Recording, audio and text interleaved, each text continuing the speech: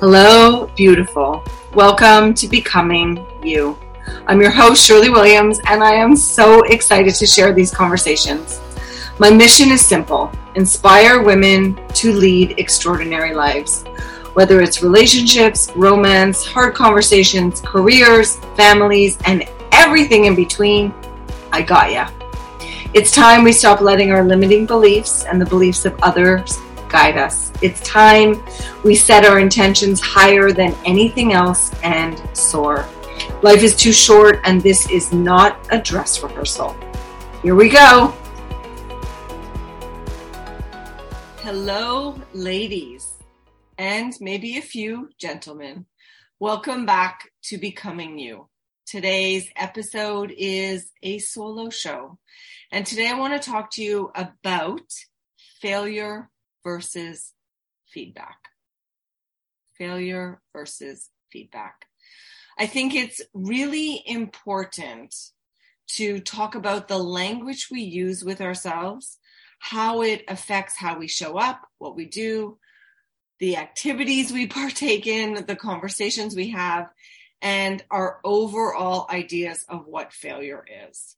So the first thing I want to say is, why is this important? Well, if we're going to do hard things, if we're going to dream big, if we're going to make bold moves, then there's a good possibility that we're going to fail. What if we change the word failure into feedback?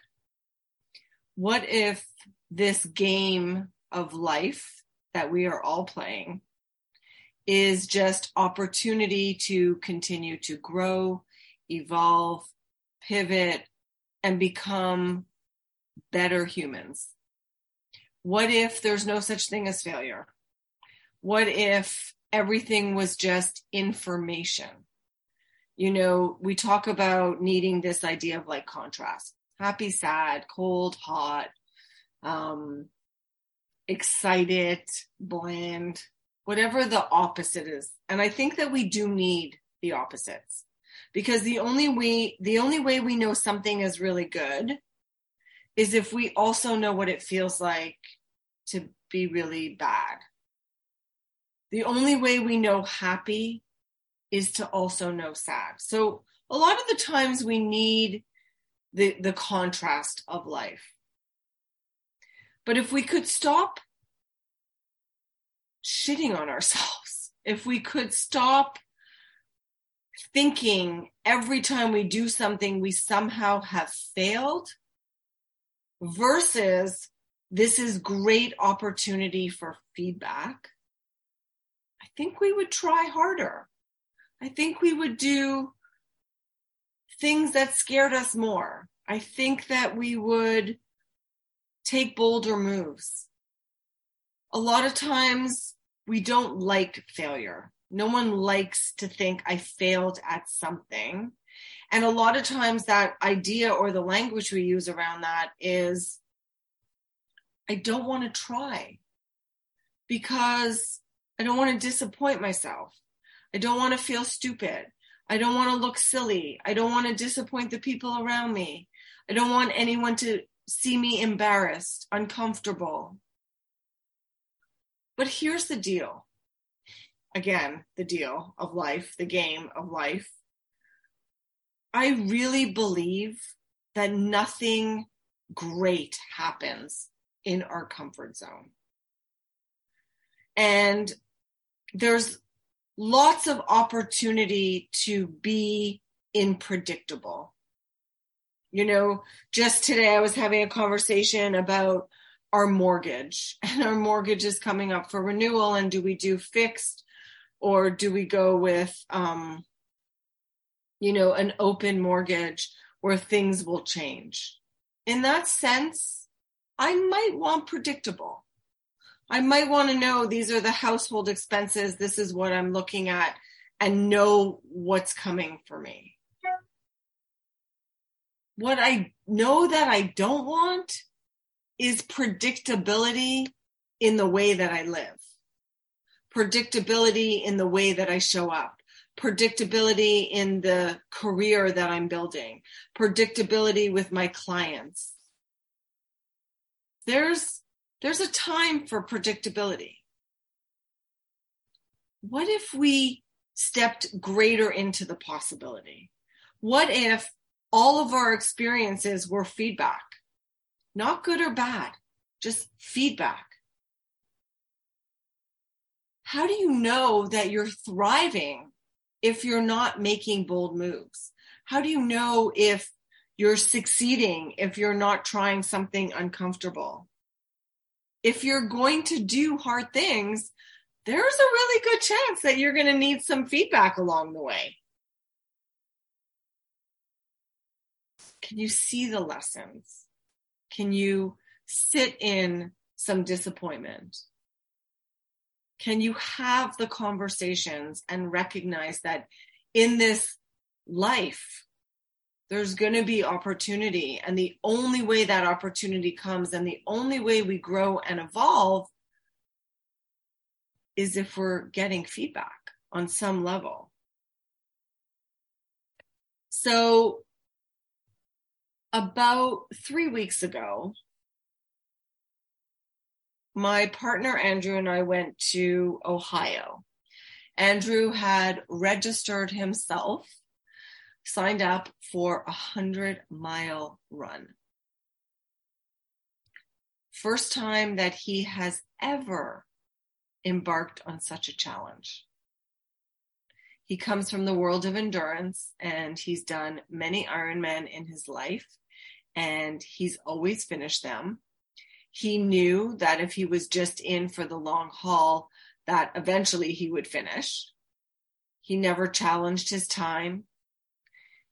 Was it uncomfortable? I would imagine at some point it was uncomfortable, but he also knew that he could bike, run, and swim. Swim, bike, and run is the order. So if he trained in all those 3 disciplines, and he had the day carved out, and he was fed properly, and his bike was tuned, and his running shoes were ready, and his wetsuit was on, he could finish the day. However, he had no idea what 100 miles would look like. And so there we were in Ohio, just the 2 of us, with a car full of snacks and nutrition and 4 pairs of running shoes and a change of clothes and some extra socks and lots of hydration.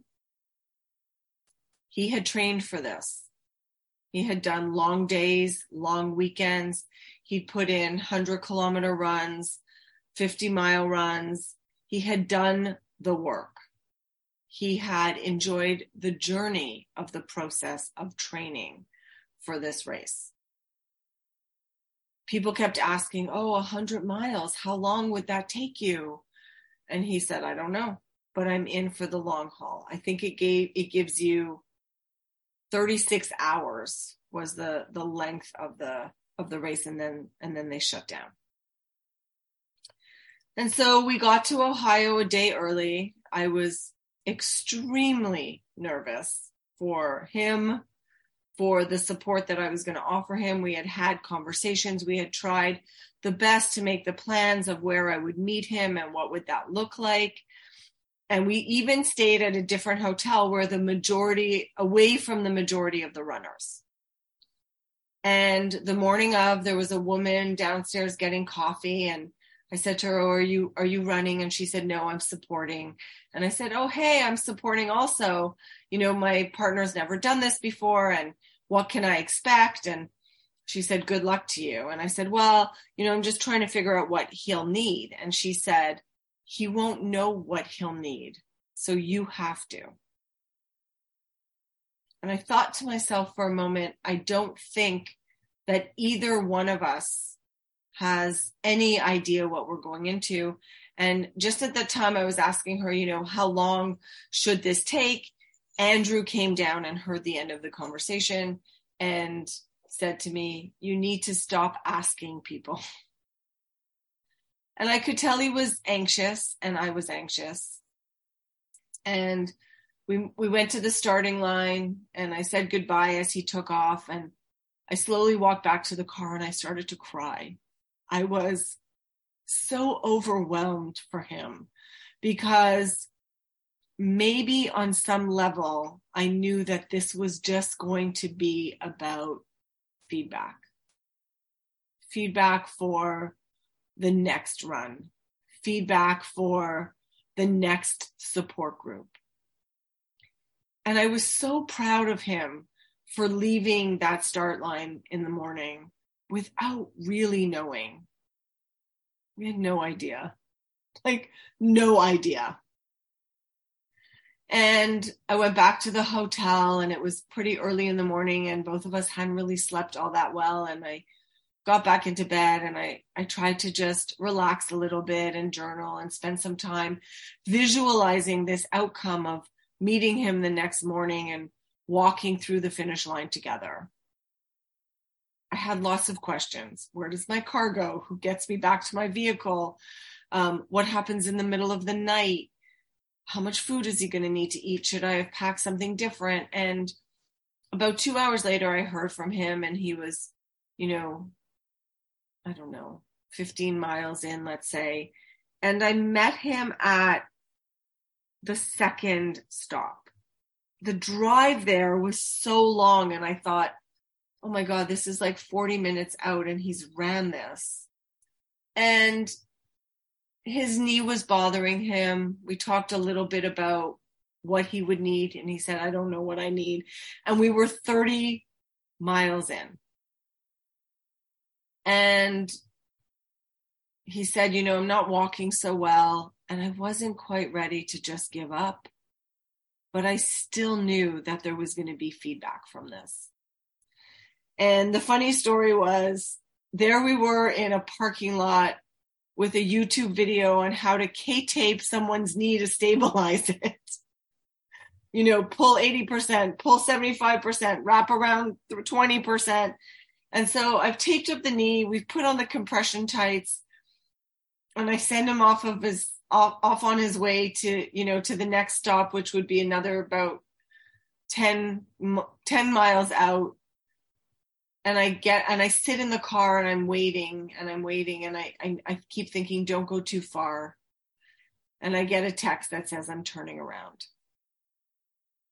And so I don't know that either one of us recognized the ramifications or the idea of what this would feel like to call it. But at the 30-mile mark, we called it. And both of us were quite naive going in. But here's the thing. If we didn't set a super high goal, we would have always wondered and imagined. And let me tell you, this was not the outcome we had thought. And so we went back to the hotel room and everything was quiet and he had a warm shower and we had dinner. And it's taken him almost 10 days before we can actually have a conversation about it and he's ready to process it. The date is already set for next year. And we know so much more. We've had so much feedback from this. 50% of all 100-mile races, 50% of people don't finish. We would never have known that statistic before that.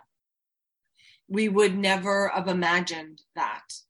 It was so different than the Ironman world. And so he has a full year now to prepare, and we've started to make notes about things we might need and people we could call in to help support, and a pacer who would run with him in the middle of the night. And we are going to set ourselves up for such success. If we don't try, we never know.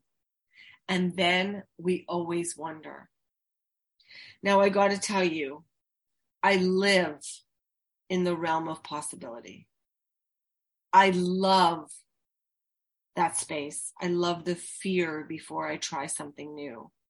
I set my goals higher every time I cross the finish line in whatever activity that is that I'm doing, of putting myself out there with a possibility of disappointment.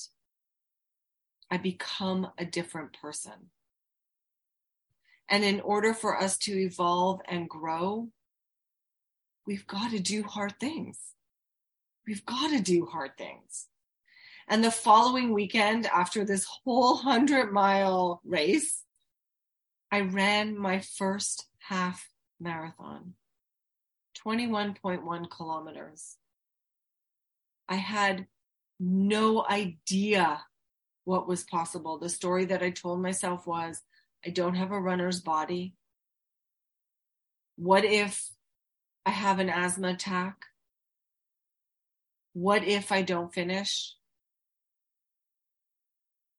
And Andrew showed me what grace looks like.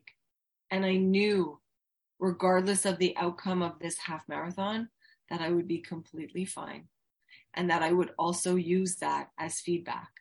Maybe not for another one, but as feedback to become a different person. Of noticing where I need to pivot, how I need to grow, what I need to set up so that I have success in my lifetime, so that I continue to show up and inspire. But when we don't take bold actions and we don't make big goals, we don't grow. We don't learn. We don't evolve. And then there's so many times that we sit back and thought, I wonder what that would have been like. I wonder what the possibility of that would have been. And I used to shy away from these things because I didn't want to be disappointed. I didn't want to be hurt. I didn't want to be embarrassed. I didn't want people to know that it was important enough for me. What if I fail? What if you succeed? What happens then? And so I finished my half marathon. Thank you very much. And it was probably one of my most proud, inspiring moments of my entire life. Because in that moment, I had a new identity. And the identity was the Shirley Williams that does hard things and finishes them without knowing the outcome, but trusting the process. And so my question to you is, where are you playing small? It doesn't have to be an endurance challenge, although I highly suggest it. Where are you playing small in your life that you're not growing, that you're not evolving, that you're not shifting? What could be different and what is possible for you? Stop playing in the predictability of life. Take a bold move somewhere. Maybe it's a relationship. Maybe it's a job. Maybe it is an endurance challenge. I actually think don't set yourself up for success, but set it up for possible failure. Halfway through the marathon, I was at the 10K mark, just under, I think I was at 9K. And Andrew ran with me. And I said to him, why didn't we just go for the 10K? And he said, because 10K would have been easy. And he wasn't wrong. I made the 10K. I actually made it all the way to the 15-kilometer mark with somewhat of ease. Not completely, but pretty much success. The struggle came at the 15K mark. at the 16K mark, at the 17K mark. Every kilometer after the 15 was a struggle. And it then showed me how strong I was. It then showed me what was possible. It then pushed me even harder. That was the feedback. And once you get to the 17, 18K mark, you can't quit then. You're way too close. And so I leave you with this question. What area of your life are you playing small?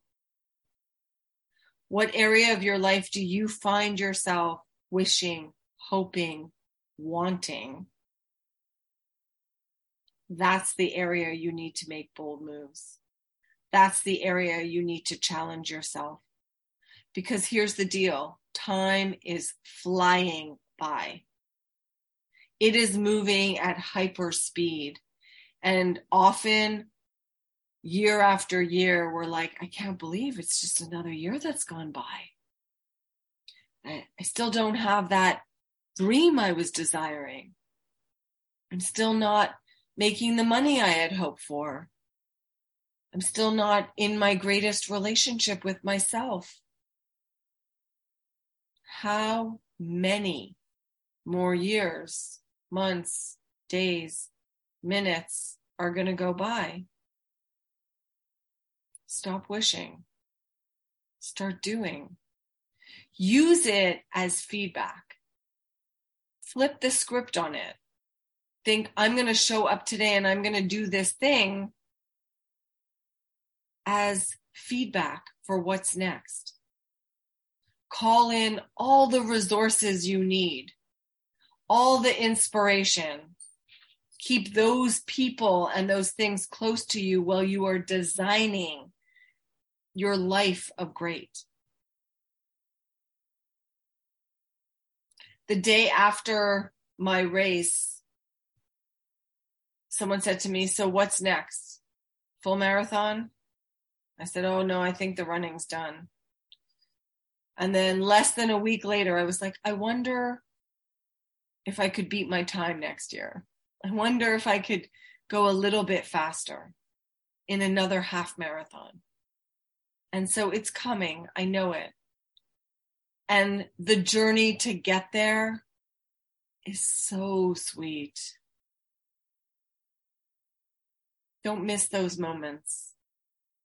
If you're taking bold moves and you see something in the distance that you want, build the bridge to get there. There are steps in it. There are steps in it. Build your bridge. Get to the other side. Take a moment today to think about where you are playing small. Where do you need to step up? And what does that look like? Let me know. I would love to hear from you.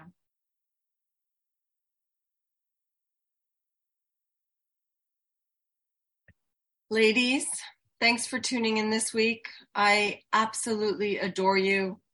If you resonated with this, if you have big goals that you're setting for yourself, if you know someone who needs to hear this podcast this week, share it, review it, love it.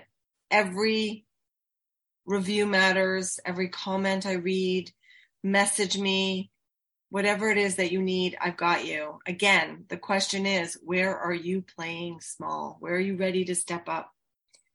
I also want to let you know that part of the B Series Masterclass, if you've been listening and following and joining, the next masterclass of the B Series is called Be Abundant.